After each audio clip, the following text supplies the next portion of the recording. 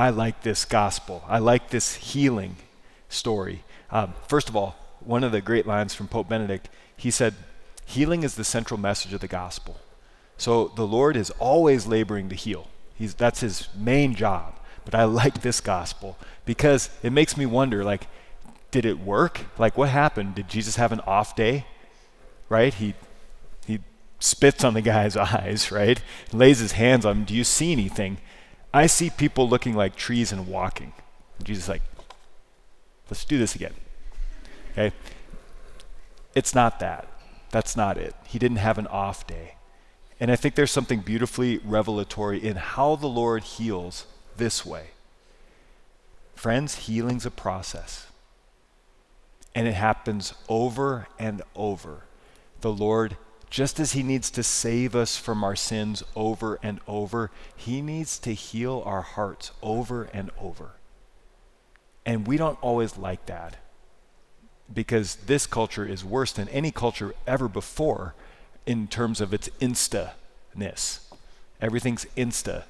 Instapot, Instagram, and everything in between, right? It's all instant. It needs to happen now and now and now. And that's not how healing works. It's not how healing works, because it's not how your heart works. Your heart doesn't heal instantly. It heals when it encounters the love of Jesus repeatedly, over and over. And it doesn't heal in the way that we often want it to heal in the spiritual life. So often we want healing to be the taking away, the absolute removal of something in our life. We don't want any of the pain, we don't want any of the struggle, and we certainly don't want any of the effects of that particular thing that needs to be healed. Sorry, it doesn't work that way. Most of the time. Sometimes God takes things away. But most of the time what he does is he redeems them. And that's very different than removal. Okay? Redemption is different than removal. Jesus has wounds. Now his wounds were the cause of our sin. But the resurrected Lord still has wounds.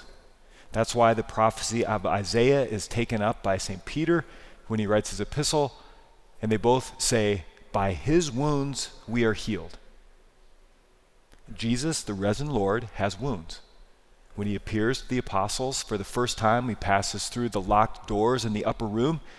He says, peace be with you, and then he shows them his wounds. And it's by those very wounds that we're healed. Well, fellow Christians, if we follow Jesus Christ, that's why we're called Christians, we're going to have wounds. We better have wounds. It's just that those wounds need to be touched by the Lord, redeemed by the Lord. Redeemed does not mean removed. Please hear that. It's so very important. Redeemed does not mean removed. Redeemed means grace has touched those wounds, cast out all the poison and the infection of sin, but has transformed the wounds into a redemptive power in the world. It's through the wounds of Christ that his mercy flows to us. It's through our redeemed wounds that the Lord's healing breaks into the world in a human way even now. You see, he wants to involve you in the healing of the world because we're his. He knows that the greatest dignity we could ever have is to take part in his plan, and his plan is to heal the world. And so he needs people who he can send as healing agents in the world.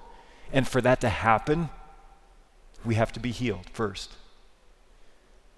And in his healing, he doesn't always take away the wounds. Redemption doesn't mean removal.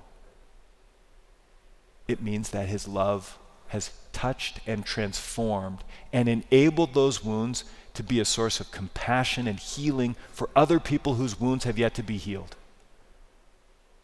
That's why this gospel's so good. It reminds us healing is over and over and over again. That Jesus will heal. We have to keep giving him the wounds, sometimes the rest of our lives. But as we keep giving them, they begin to be redeemed, not removed. And then they become a source of great grace.